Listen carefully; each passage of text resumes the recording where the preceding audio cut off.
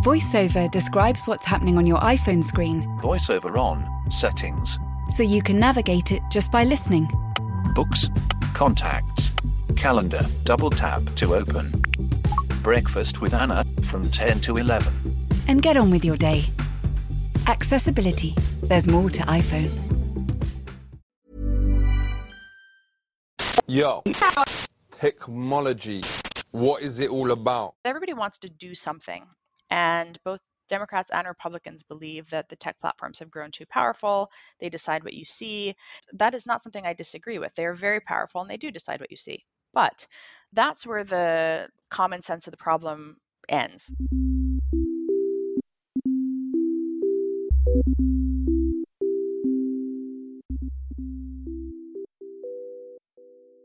Hello and welcome to Danny in the Valley, your weekly dispatch from behind the scenes and inside the minds of the top people in tech. I'm your host, Danny Fortson, the West Coast correspondent for the Sunday Times, and I'm feeling good. I'm 2 days away from having a week off for Thanksgiving, and the plan is to eat until I pass out, and that is it. That's the plan. I can't wait. But before I go off and do that, I wanted to answer a question, which is, how should we feel about social media in 2020? Specifically, the job that Facebook, Twitter, YouTube, and the rest are doing when it comes to stopping or slowing disinformation, misinformation, conspiracies, everything else. And obviously, we just had the election, and it made me think back, of course, to 2016 and everything that went wrong there. And now here we are. We just had what appears to have been a free and fair election that was largely free of the kind of big state-sponsored disinformation campaigns that swayed things one way or the other, at least as far as we know right now. But now we are being bombarded with all kinds of conspiracy theories anyway about the election, potential fraud and all that stuff. Of course, a lot of this is being driven by our president. But there's perhaps no one better to give us a social media health check than this week's guest, who is Renee DiResta. Now, Renee is the head of research at the Stanford Internet Observatory, which tracks and dissects all the kind of nefarious stuff that is happening online at any given time. And during the election, she was actually in a war room with a bunch of other experts tracking exactly what was happening and how various wild conspiracy theories and misinformation, whatever it may be, how that starts, how it spreads, and what the companies then do to try to stop them or slow them down. And it's just really a revealing look at the underbelly of the web and kind of how it works, and this kind of running conflict between Silicon Valley and not only the big organized misinformation campaigns, whether it be from Russia or Iran or China or whomever, but also just this kind of grab bag of crazy stuff that through one way or another, through some kind of algorithmic magic, happens to go viral. Now, I can't promise you're going to feel great about the internet after this conversation, but you will be more informed. And knowing is half the battle, as they used to say in G.I. Joe. So yeah, you'll just get a better sense of what's happening out there and where the next battle lines are already being drawn. So without further ado, I give you Renee DiResta of the Stanford Internet Observatory. Enjoy. Before we jump into what's been happening the last few months or generally on the internet, can you just explain kind of who you are and what the Stanford Internet Observatory is? Because when I hear observatory, I think of I grew up in San Jose, and Mount Hamilton has an observatory, which is basically a big telescope that looks at the stars. Yeah, well, it's funny. Our logo is the Stanford dish, the big satellite. Yeah, so the Stanford Internet Observatory is a multidisciplinary program that looks at abuse of the internet with a focus on social media. So misuse of the internet. And so that takes the form of things like mis and disinformation, but it also, beyond that very more visible side of the work, also looks at things like trust and safety issues, the incorporation of new technologies and how those technologies will be used. So things like generative AI or end-to-end encryption. How does the emergence of new technology change our use of the internet? Okay, so the last few months have been, let's say, interesting with the election and everything going up to that, and then obviously what is happening now with the dispute of the results by the president and others. And I thought, and you can tell me whether this makes sense or not, but we could just kind of, as a starting point, go Facebook, YouTube, Twitter, and kind of give them a grade of how they have done, and we can kind of dig into some of that, because I think it's really interesting how these different companies are approaching speech and abuse and misinformation. We had John Mates, the founder of Parler, on here last month, who was interesting. He was difficult to kind of pin down on some of the stuff, but he obviously is just like, anything's fair game, effectively. They do moderate, but it's a different focus, right? It's how do you create a community that speaks to values of a very small segment of the population that is one of many populations on the bigger platforms. So it's a little bit of a different series of design thoughts and moderation frameworks that go into that. Yeah, exactly. They have like what they call their jury.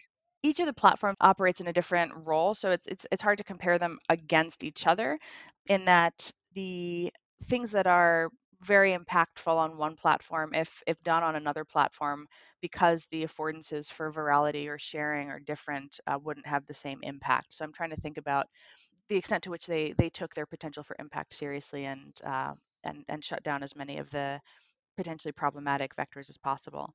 So for Facebook, they have a different dynamic, right? Groups is, I think, one of the most significant challenges on Facebook. I've for my sins, I've joined a bunch of Facebook groups for various different stories I've been writing, and there are some really interesting worlds in groups. Yeah, it's definitely, it's a fascinating place. I mean, I use them personally myself. That's actually, I think, the vast majority of my time on Facebook, even just as an ordinary person, is in groups. And once you're in some of the active ones, that's all that's in your feed. I mean, the vast majority of my notifications are, I'm homeschooling kids like everybody else, and so I'm in a lot of the parent groups that are talking about the homeschooling process, the reopening process, pressuring the school board to act, to do something. And so almost the entirety of my Facebook feed now is like this little activist community that's using it for that. And that's kind of the point, right? I mean, it helps you find people with your interests. It helps you plug into those spaces. My feed now is a mix of coffee enema support group. Oh boy, yeah. And a bunch of reopen groups, which are very angry about face masks and the apparent threat to gun ownership, etc. But as you say, it's very active, and it helps people find, for better and worse, helps people find other like-minded people. Right, and that's exactly the challenge, right? How do you not kind of throw the baby out with the bathwater, in the sense of you want people to be able to find communities. Civically engaged people are generally a good thing. You got to remember also, this is a global platform, not just in the US. And so the infrastructure can be used, what is that saying, a tool in one person's hand is a weapon in another, right? So the hammer that builds your house can also be used as a weapon. And so the challenge is, how do you think about taking steps, or either through design or through moderation and enforcement, to minimize the bad while allowing that maximum, freedom of expression and community formation on the platform. And so when you have that situation, I think what we saw from Facebook, and I'll speak particularly to Election Day, is the efforts that they were making to fact check as quickly as possible, right? To get that context, to add more contextualization to the wild claims that were popping up. Because what we were seeing is, in local community groups, on local community pages, there was misinformation that was very much focused on the immediate the immediate community. So I'm in Michigan, there's an allegation of voter fraud in Michigan in this way. Or let me use Arizona as an example. Arizona, there was a huge blow up about Sharpie markers. It came to be called Sharpiegate. I didn't quite understand Sharpiegate, I gotta be honest. I mean, I'm happy to explain. Because we have a lot of overseas listeners, so if you wouldn't mind giving a quick explainer, I'm sure this is what you want to do today. But so in the state of Arizona, so all 50 states have different voting, either machines or terminals or practices, types of ballots. So Arizona, in this Maricopa County, was using Scantron. Not Scantron the brand, but the process by which you bubble in a circle and you feed it through the machine. So generally, in a lot of cases, particularly for Scantron, actually, Sharpie markers don't work. You're supposed to use a certain type, a blue or black pen. Sometimes they require you to use a pencil. So there's a specific type of marking that the machine can read. And so this rumor began to go around that Sharpie markers were not readable by the voting machines in this district. And then that turned conspiratorial, and that turned into poll workers were giving out Sharpies in communities that were likely to vote for Trump. And so the allegation, the insinuation was that Trump voters were disproportionately impacted by being given these Sharpie markers, which would lead to their ballots not being counted. And that was a form of voter fraud and disenfranchisement. And so the local media and the state election officials tried very hard to kind of counter this narrative. But once it becomes a thing that people are kind of feeding off of each other in a group, or there's a particular page that goes and live streams from outside the vote counting facility, which was what wound up happening, then it turns into, it really kind of snowballs into a thing. There's a lot of emotion and outrage at that point. And that was what happened with Sharpiegate. So you saw people showing up, marching with signs about how, with waving Sharpies in some cases, about how their votes had been stolen from them and demanding a revote. The reason why Arizona all of a sudden became popular was that it was called for Joe Biden. So it had been a state that had been believed to be in play, significantly in play, and Fox News actually was one of the first that called it for Biden. And Fox News has generally been kind of a stalwart supporter of the president. And so that also led to additional outrage as people began to feel that somehow, Fox News was in on this conspiracy as well. And so a lot of people were also chanting, Fox News sucks and Fox News lies and a bunch of other, there's a sort of remarkable immediate pushback. Yeah, which I never thought I would ever hear about a bunch of pro-Trumpers shouting down Fox News, which is... That was a surprise for me, I think. That was an extraordinary flip. It happened almost instantaneously. Like concurrently with the call, you mentioned Parler. So, of course, at the Internet Observatory, what we were doing for the 2 months leading into Election Day was we had a project called the Election Integrity Partnership with University of Washington Center for an Informed Public, with Graphica, which is a tech company that does a lot of network analysis and understanding how communities and messages move, and then Digital Forensics Research Lab at the Atlantic Council, which also does a lot of disinformation research. And so our 4 institutions worked together with a bunch of civil society organizations, with CISA Krebs, and with the let's see who else was in there. The tech platforms were part of the effort: Twitter, Facebook, YouTube, TikTok. And then some investigative journalists were also sort of part of the broader community. So what we were doing was in the months leading up to Election Day, 2 months leading up to it, and then on Election Day, we had a in-person war room looking at narratives that were spreading. And so understanding how narratives were hopping from platform to platform. So something maybe started on a public Facebook page. On Facebook, we stayed in the public spaces, so public groups, public pages. But if something would appear in one of those groups, one of the interesting dynamics was, for example, early in the day, Philadelphia had been a source of some rumors. And so the @PhillyGOP Twitter account would say something, and it would appear on Parler almost instantaneously on a page of an activist who seemed to be following all of the different, she kind of became the hub for a lot of these reposting of allegations of manipulation that had appeared on other platforms. So she was aggregating them on Parler. They would pop up in a Facebook group. Somebody would go make a live stream on YouTube. There are a lot of these live streams going through the day where people, very prominent people with very large audiences, were just constantly streaming. And even as the platforms were trying to fact check URLs or text commentary, the same identical content was being aired in the form of live streams. And so to bring YouTube into this, so that was one of the dynamics that you encounter on YouTube.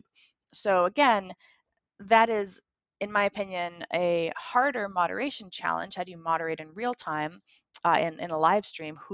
Are people sitting there watching that? There's a lack of granularity there also. Are you going to take down the whole stream if one person says a thing that you're trying to action against?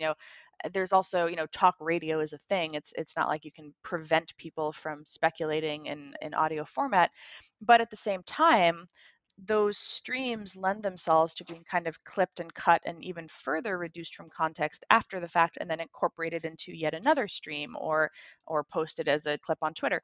And so the challenge became fielding all of these different disparate incidents that were popping up all over the US, which as the night wore on, more and more people tried to spin into a kind of grand unified theory of election theft. Yes, across multiple states and multiple authorities, all some vast coordinated conspiracy, which... Exactly. And so that is the dynamic that we were trying to understand. So here are these isolated incidents. So, we used a ticketing system, right? So here are isolated tickets where if we need to search Philadelphia, we can quickly find all the things that have popped up. How many tickets did you track? Over the course of the project, we definitely broke 1,000, but on election day, I would say maybe half were on election day. I feel like we got from like Wow. 500 into the high 800s just in election day. On something like Sharpiegate, for Yeah. example, how granular can you get? Can you get back to the point of origin? Because I'm so fascinated by, sometimes things like with QAnon, which we can get to, but like some of the crazy QAnon stuff, like I'm interested to see like how that starts and then how it kind of really goes viral and kind of spreads everywhere. So it's easiest to do that for a URL, or if there's a hashtag that is a word or phrase that's never been used before.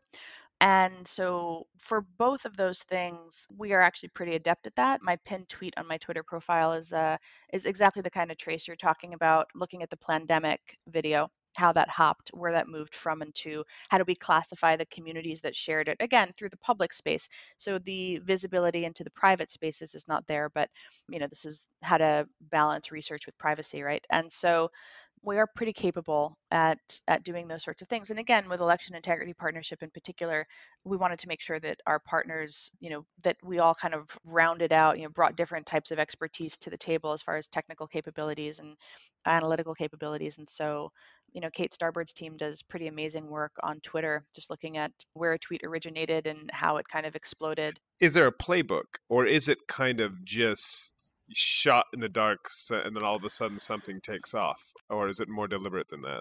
So there's connective tissue between communities. So I'll speak to something like Plandemic, for example, started, it was first took hold in the anti-vaccine community, but that's not a surprise because Judy Mikovits has been an anti-vaxxer for over a decade. And so they knew her, the brand was established, trusted figure, et cetera.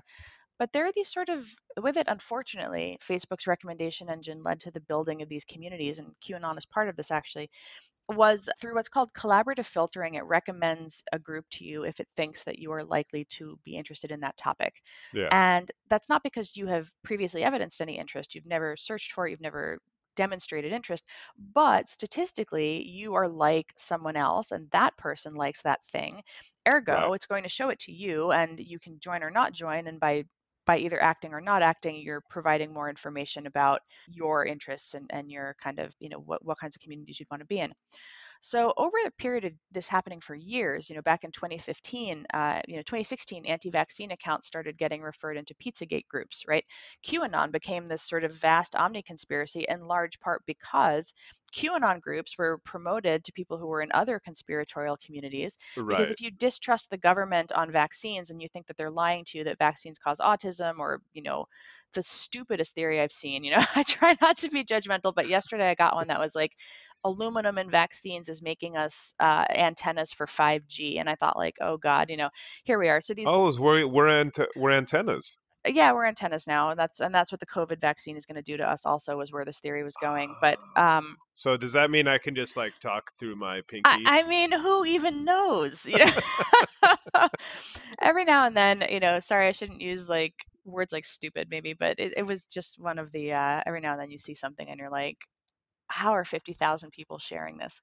But the problem is, once you're kind of immersed in these communities, it is in fact people who become conduits for the stuff. Yeah. So people who are in one community, let's use Plandemic as the example, see this video in their anti-vaccine group, and then they're also in a QAnon group, so they go and they share it into the QAnon group.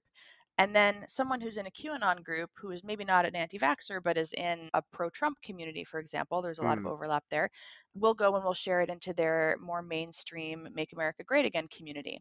And then in there are people who are not Q, who are just regular supporters of President Trump, who also are involved in their motorcycle club, right? And again, they've just seen this compelling, fascinating video in their MAGA group. And so that's how it makes it into the motorcycle group page. So people who are curious about the content serve as the ways in which it kind of hops within these different communities. And then, of course, it's shared out to other platforms as well, because again, let's say the person who is active in the President Trump supporter group on Facebook is also a member of a President Trump supporter community on Twitter. And so they go and they share it there. Yeah. And so this is just how information spreads. And the challenge for the platforms is, what do you do about the dynamics in which people are actively interested and motivated? You're not going to take that away. Just because you moderate doesn't mean you're going to eliminate demand for the content or curiosity about the content. And so the challenge that we see now is, how do you contextualize the content? So when someone sees the Plandemic video and they're not a diehard anti-vaxxer, they're just a person in the motorcycle group, how do they see it shared alongside a fact check or an explainer that helps people understand what is actually kind of at work there? And so a lot of the, I guess, frontier in some of the research now is thinking about, rather than using takedowns, if you take something down after 2 million people have seen it, you've just turned it into forbidden knowledge and more people are going to want to see it, right? You've started a whole secondary story about censorship. So how do you not do that while at the same time recognizing that some of this content is deeply harmful, either to public health or to trust in the integrity of an election? And recognizing that, how do you think through where to label, what to label, when to use the takedown, when to throttle? How do you use the tools at your disposal to try to address the very real kind of negative downstream effects of this being the most viral, engaged content on your platform? And that's kind of where we are today. This podcast was brought to you thanks to the support of readers of The Times and The Sunday Times. Subscribe today and get 1 month free at thetimes.co.uk/Danny in the Valley. The train is now approaching. Junction at platform. Passengers. Airport, please stay on board. Next stop, road station. iOS helps you control which apps you share your exact location with. There's more to iPhone. Planning for your next trip? Elevate your travel style with Quince. Quince has all the jet-setting essentials you'll want for your next getaway, like European linen, premium luggage options, buttery soft Italian leather bags, and so much more. And it's all priced at 50 to 80% less than similar brands. Plus, Quince only works with factories that use safe and ethical manufacturing practices. Pack your bags with high-quality essentials you'll be wearing for vacations to come with Quince. Go to quince.com/trip for free shipping and 365-day returns. Your experience in the war room, I mean, how was that? Were you surprised by, this blooming of all of these stories on Election Day in particular? Or is that what you expected? Did you expect more? Did you expect less? Was it more pernicious? Or just trying to get a sense of 2020, 4 years on from 2016, kind of where we are, and how we should be thinking about this. Should we be more worried? I feel like we should be more worried, but I don't have a complete picture. We were not surprised. Nobody had Sharpie markers on the bingo card, but the claim that procedural things related to voting were corrupt, or that kind of thinking we expected to see. Our teams had actually put out sort of a post about a week before the election, before Election Day, saying, this is what we expect to see on Election Day. Here's what we expect to see, leading up to, on Election Day, and then in the period after, actually. And that kind of attempts to erode trust in the outcome, the sort of sustained aggregating of theories. 600 ballots were found in some county. Okay, well, yes, there are irregularities in certain counties. That does not translate to a vast Soros-funded conspiracy to, or what is the actual conspiracy that's going around, the Hammer scorecard Dominion conspiracy. So the Dominion voting machines are in some way compromised, and there's various explanations for. Trump is tweeting about Dominion many times a day now. Right. And so that one has taken off. One of the things that we expected to see was a bunch of different narratives floated, and then the ones that stick are the ones that have longer staying power. Sharpiegate wound up being very regional. It kind of peaked over a period of 2 days and then kind of died back out. But what happened, Sharpiegate overlapped with a hashtag called Stop the Steal. And that's a nice, alliterative chant that people can pick up, and so it doesn't require a lot of thinking to understand what it is. It's pretty out there. So Stop the Steal became the hashtag, and then the mechanism by which the election was stolen purportedly was where this Dominion voting machines kind of came into play. Prior to the elections, around November 1st or 2nd, a guest on one of Steve Bannon's podcasts, I believe a former general, if I'm not mistaken, had advanced this theory that there was a secret CIA supercomputer named Hammer that changed votes by way of this software called Scorecard, and that the CIA, this was what the CIA used to, change votes in assorted other countries. This was as the conspiracy went. I don't think there's any kind of truth or grounding in even that claim. But the claim was, and this was where it got wild, well, this is where it got wilder maybe, President Obama had used this to get elected in 2012, and then for some reason they didn't use it on Hillary. That part is never really explained. But then Joe Biden used the secret supercomputer to siphon votes and flip votes. And I mean, speaking those words out loud, I think sounds absurd to probably the majority of your audience. But this was a thing that, as people are going through a motivated reasoning process, looking for ways to justify why the candidate that they wanted and expected to win, in fact, lost, that's where you start to see these echo chambers really becoming, in my opinion, dangerous.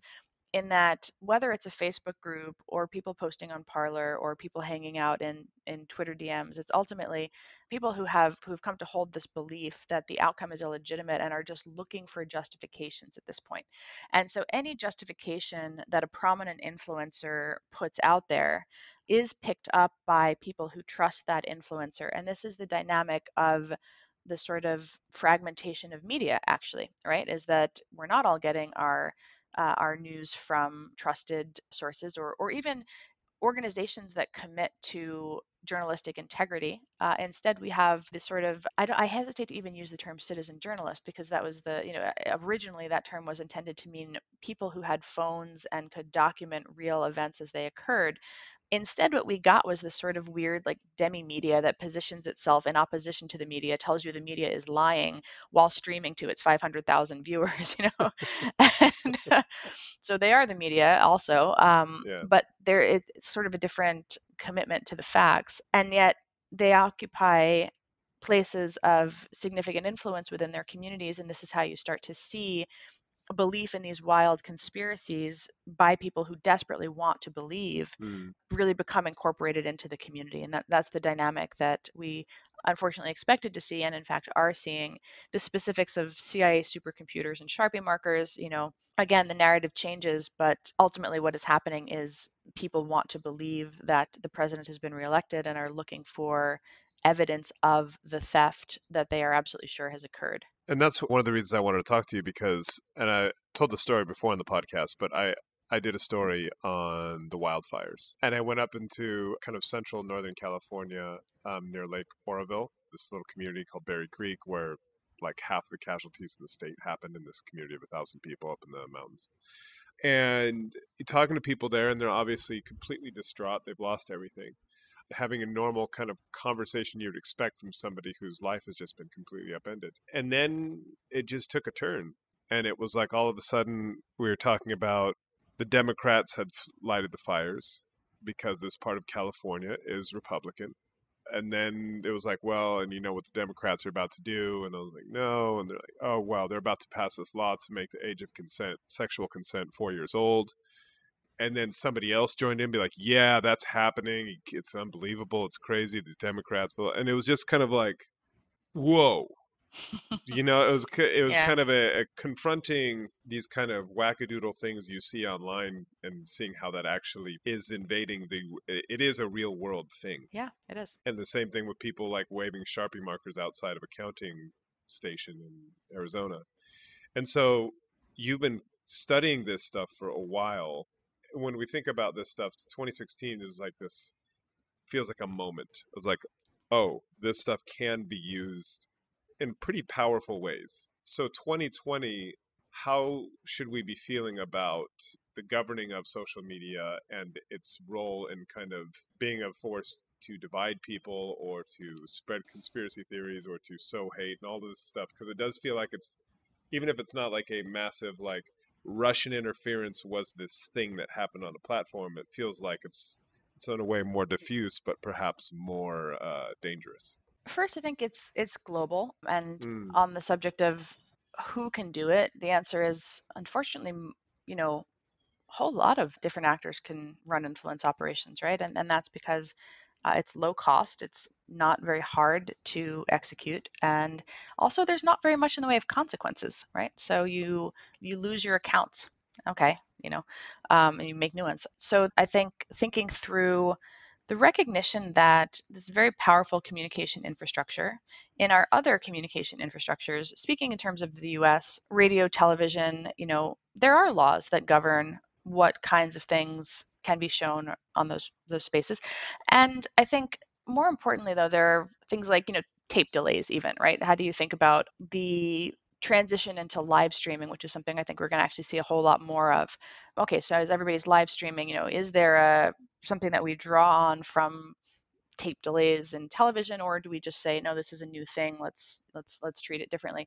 I think we've been trying to think about the dynamics. The two things that are really new, I would say, are the velocity and virality, or let me say, well, let's pretend that's one thing. But the speed at which it moves and the ease with which people facilitate it, right? So the velocity and virality piece. And then the other thing I would say that's kind of distinctly different is the curation, right? So on broadcast TV, you can change the channel, but once you're watching the channel, everybody's watching that same channel. Whereas on Facebook or any of these other platforms, your feed is curated for you. And that is, of course, they do a phenomenal job at generating revenue in part because of that targetability, right? The remarkable granularity with which they understand, have a model of what their users are. And that's different. And so also the curation function that kind of goes along with that is that rather than everybody seeing the same general scope of stories, you do instead see people being moved into these echo chambers by way of what the recommendation engines think they want to see, or the communities the recommendation engine thinks that they should join. So I think rethinking curation and rethinking virality are two things that are very much have to be the focus of our understanding of what this particular facet of the information ecosystem can engender. Are either of those factors different or more pronounced than they were? And I'm just using 2016 just because it's a convenient way to think about the passage of time and the kind of events. So what Russia did is no different than so Russia did it subversively, right? They kind of hid who they were, but we had seen ISIS develop a virtual caliphate and use the platforms for mass propaganda, very overt propaganda. I got into this by looking at the anti-vaccine movement actually back in 2015 and just looking at how they networked with particular affinity groups to try to grow their big tent, to grow it from being just, it's still, I think in some people's mind, this, holistic mommies in Southern California, but what they were actually doing was using the platforms to find people who were like-minded on a particular issue. So the idea that vaccination is vast government overreach appeals to people who think that many different things are vast government overreach. So they kind of really leaned into trying to get at the Tea Party libertarian sort of set, and the connections that were laid down back then in 2015 when it was the Tea Party, so even prior to President Trump and the direction that it went, those connections were made 5 years ago, and those connections are what is driving a lot of the reopen protests today, because they have those networks that are in place from back then, and they're able to draw on that immediately when they need to get a rally together or push content out on social media. So networked activism is not going away. We began to see indications of how powerful it could be in 2012, right, during the Arab Spring. So the recognition that this is not just stuff that stays online, right? These conspiracy theories don't remain online. They actually have an impact in, what what we used to call like IRL, right? The real world. And now I think that distinction, we used to also separate out this distinction between media and social media. And again, now that's just one boiling mass, where sometimes the stories come from the top, other times they come from, somebody on Twitter said, and then it becomes nightly news, right?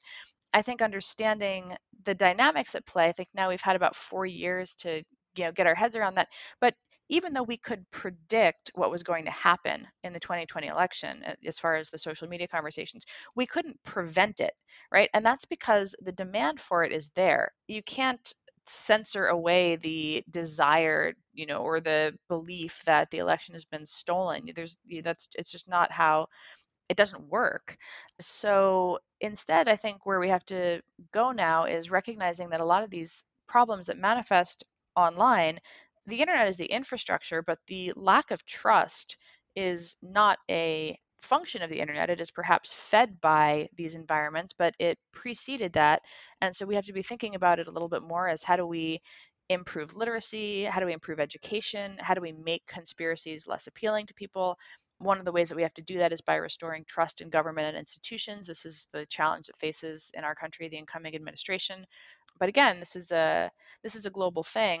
And while the story of 2016 was how Russia did it, the story of 2020 is how domestic influencers can do it.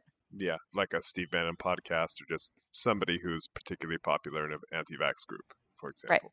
Exactly. And what is your sense of the social media companies' kind of recognition of what you just said and how they are thinking about it? Oh, they absolutely know. There's no secret. 2016 was still the what was Mark Zuckerberg's line?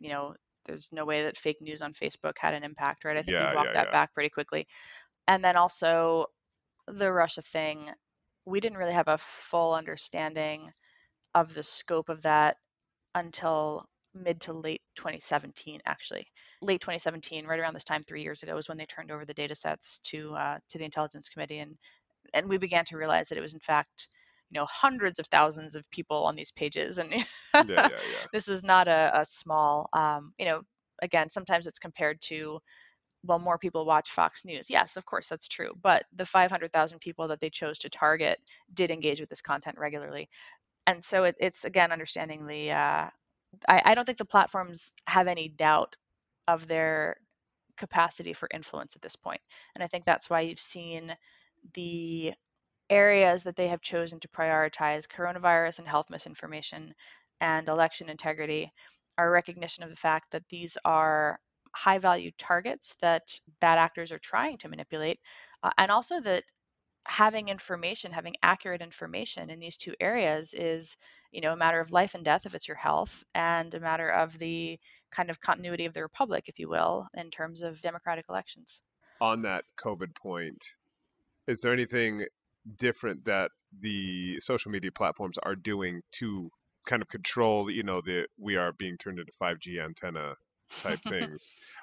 Because I think that is obviously, we've had the vaccine news in the last week or so, that is going to get hotter. And it just feels like, to your point, it is a matter of life and death, and it's a global thing. So at SIO, we do a lot of work on health misinformation tracking also. We have a thing called the Virality Project, and we work on understanding those narratives.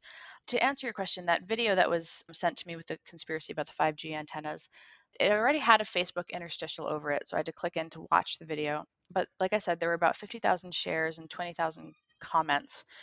And I read through some of the comments, because this is how you get a sense of, okay, maybe people are hate sharing it, right? Maybe they're like, look at these, look at this stupid theory. But no, that wasn't what was happening, because as you read it, you can see that there were sort of two rough threads in the comments. One was, it's so great that we know this now, the truth is finally coming out.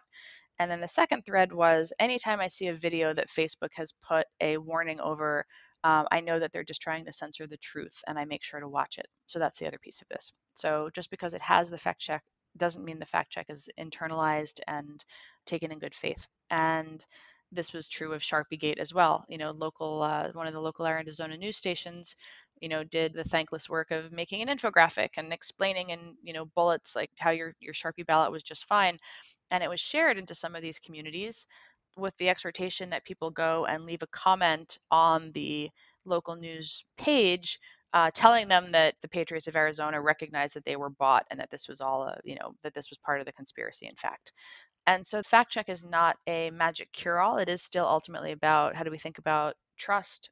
Who are the people that these communities trust? And which of them can provide the truth about the vaccination or, can counter these kinds of things. And unfortunately, for some of the communities, it's not clear that there is anyone. And, we have to, I guess, at this point, try to gauge what percentage of the population that's actually become. Yeah. Lastly, in terms of, it seems like there's a tech hearing every week on Capitol Hill. Yes.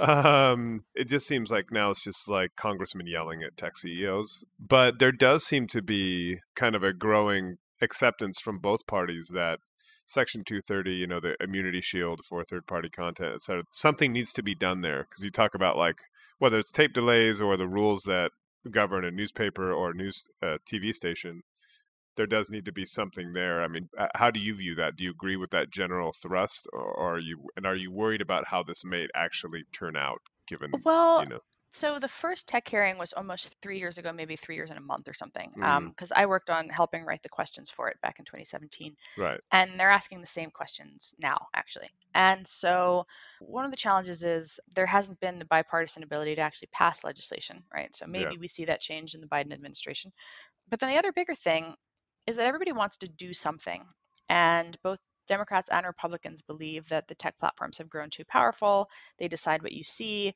Now, that is not something I disagree with. They are very powerful and they do decide what you see. But that's where the kind of common sense of the problem ends. And then you have the Republicans who believe that they decide what you see and they're showing you and they're censoring conservatives, right? Yeah. And so they want the platforms to show you more. They believe, Yes. Senator Kennedy's line of questioning yesterday was, why can't the people be trusted to make up their own minds? Why are you even fact checking has been recast as censorship? The platforms are taking an editorial view, they're alleging, that is anti-conservative, when a conservative site is fact checked as telling a nonsense story. Meanwhile, on the left, there's a desire for more moderation, for all sorts of things, that when someone feels harassed or offended, that, that kind of content be dealt with more stringently, rethinking what falls under the rubric of hate speech, under the rubric of harassment. And again, these are very subjective things. Something that is offensive to someone maybe is not offensive to someone else. Something that makes someone feel attacked maybe doesn't make another person feel attacked. And so again, the dynamics there, roughly speaking, on the speech front, they're not moderating enough. They should be taking down more. And so this is where you have polar opposites, in terms of, diagnosis of the problem that they're too powerful. Yes, everybody's in agreement on that. But then after that, there really isn't a place where I've seen a whole lot of bipartisan consensus. I think, again, the Biden, the transition team has made clear that they're going to have a task force that looks at online harassment and speech. I imagine there'll be something related to mis and disinformation. And the question at this point becomes, can they come up with ways to put on guardrails that are appealing to both political parties, given how entrenched each side is in its positions today? Those are all my questions. But you actually never gave me the grades for Facebook and Facebook and YouTube. I would say, they were all roughly in the, I think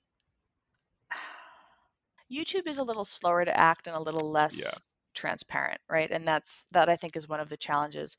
The transparency is a double-edged sword. It means that people can see when Twitter and Facebook put out their monthly takedowns, right? They've started to batch them monthly, saying, here are the 4 influence operations we uncovered this month.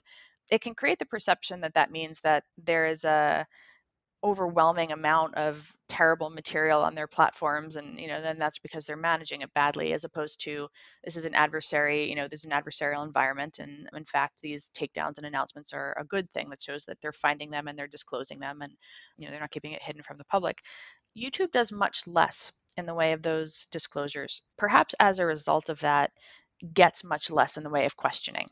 So by not disclosing, it's sort of like that thing over there, whereas Jack Dorsey and Mark Zuckerberg are constantly getting hauled in front of Congress. Some of the smaller platforms, I got to say, like TikTok was incredibly on top of it also. They were, Oh, really? They are a really interesting entity in that they've had the opportunity to see the disaster of the last 4 years. 2016, is like, okay, that is the cautionary tale. We are not going to let that be us, and to, in response, Pinterest is another one where there are certain platforms that have just decided that the purpose of their platform is entertainment and, or to make you feel a certain way, to make you feel good, right? And so curating their spaces to try to account for that, basically saying like, you know what, we're not going to let Pinterest become a vast hub of anti-vaccine pins. This is not what Pinterest is for, and this is the moderation framework that we're using in our terms of service. And if you don't like it, there are other places for you. Similarly, just to end kind of where we began, that's how Parler is choosing to operate as well, right? We're creating a place where they do moderate, and they're moderating certain things away, but they are moderating in accordance with the wishes of the community that they're trying to serve. So we don't want to see that become an echo chamber where people, radicalize and believe that, that the president of the United States is illegitimate, but there is at the same time a demand for this space. And so as long as the big platforms are moderating a way that they don't like, they're going to go somewhere. And that's what we're starting to see with that. You got your work cut out. It's busy. Well, look, thank you for taking the time. It's always fascinating to kind of get a sense from what's happening on the coalface. So thank you. Yeah, thank you.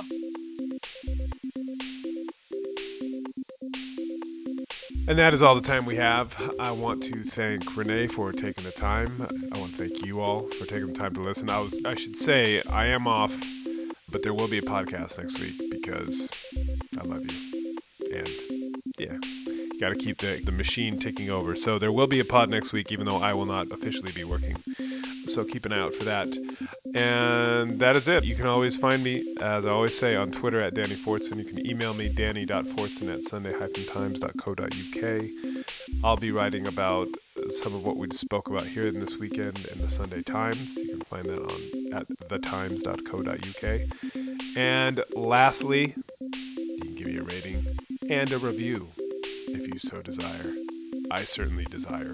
It takes a moment, it helps other people find the show, so please do that. And I will talk to you next week. Stay safe, stay sane, y'all. Bye.